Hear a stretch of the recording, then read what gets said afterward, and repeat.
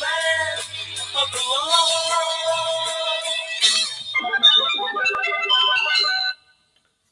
Yes, I'm lost. I'm lost. Find me. But guess what? You're not lost. You're right here listening to Sci-Fi Guy, and as always, I'm Will as your host. That brings back so many memories. Land of the Lost. It's not even funny. It was one of my favorite shows as a child, and it still is one of my favorite shows. Let's do a little background with each other. Where were you in the 1970s? Maybe you were yet to be born. But if you were a kid watching Saturday morning TV in 1974, you were probably watching The Marshalls, as in Will Holly and their dad, Rick Marshall. So wait a minute, you haven't watched the show? You've no interest? Maybe you think it's merely some old kid show, and you shouldn't waste your time. Well, I'm going to say it outright to you. You're wrong. Yep, Land of the Lost is geared to children, to be sure, but just like Harry Potter, or say classic Peanuts from Charles Schulz, or The Hobbit, say that The Hobbit, Lord of the Rings, it's the kind of entertainment that anyone can love and admire. Sure, more geared to children, kids, but anyone can get into it. So, as usual, we love to go to the source, right? Wikipedia. How did they describe the show? Land of the Lost is notable for its epic scale concept, which suggested an expansive world with many fantastic forms of life and mysterious technology, all created in a children's series limited production budget. And that really is the key. If you see these things, of course, you're not going to get digital, you're not going to get computer, you're going to get some pretty old effects. But as effects go, not too shabby. And as a kid, I was 5 or 6 years old. Of course, it impressed. But I've rewatched the episodes, recently, still kind of hold up. All right, now this part is really cool. Again, from the wiki. To support the internal mythology, linguist Victoria Fromkin was commissioned to create a special language for the Pakuni.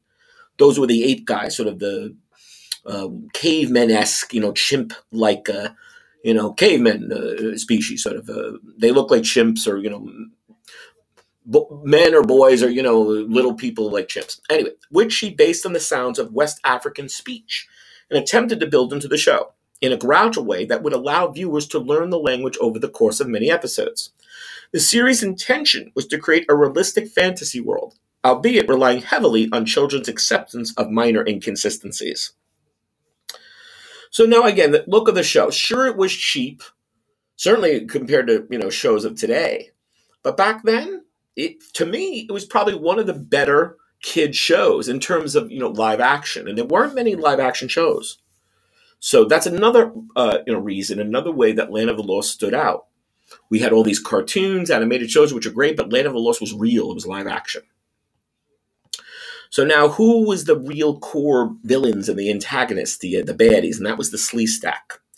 And who were they created by? Michael Westmore.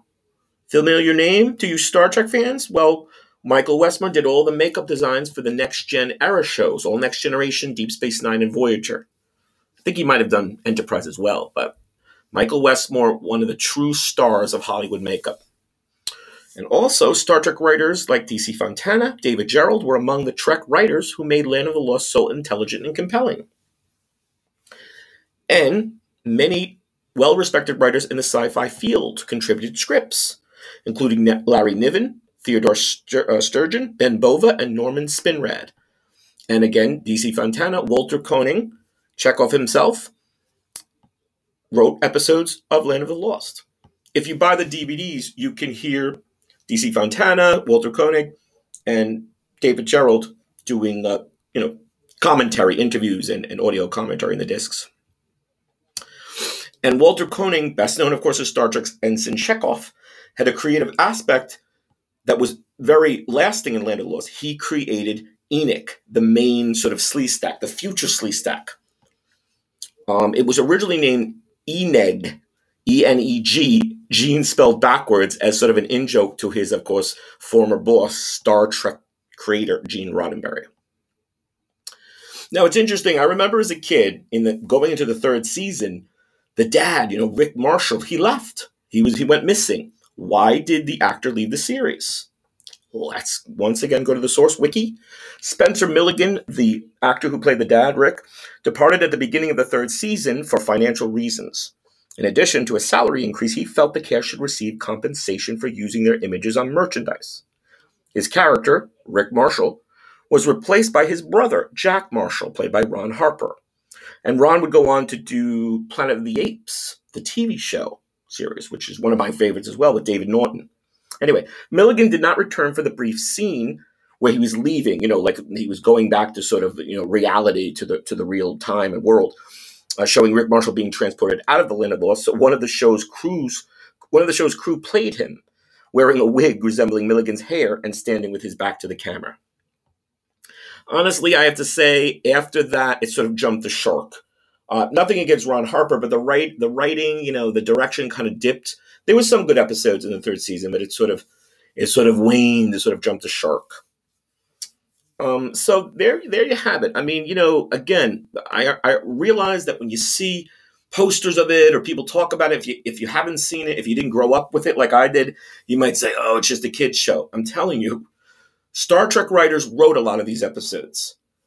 Walter Koenig created Enoch, the future Sleestak. He was sort of a Spockish character, and he was awesome. And then the voice of the actor, because they were all these lizard Sleestak costumes, but the voice was excellent.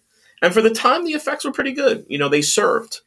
They definitely were better than a lot of shows for kids back then. And maybe that's not saying much because a lot of them were cheap and primitive by our standards today. But the crux and the core of it is the writing and the stories. And the acting was always very good too. So I hope this gets you to seek out and watch the show. I know you'll find it at least interesting, if not as compelling as maybe I still find it. And take a chance. As usual, thanks for listening. Live long and prosper, and we'll see you soon.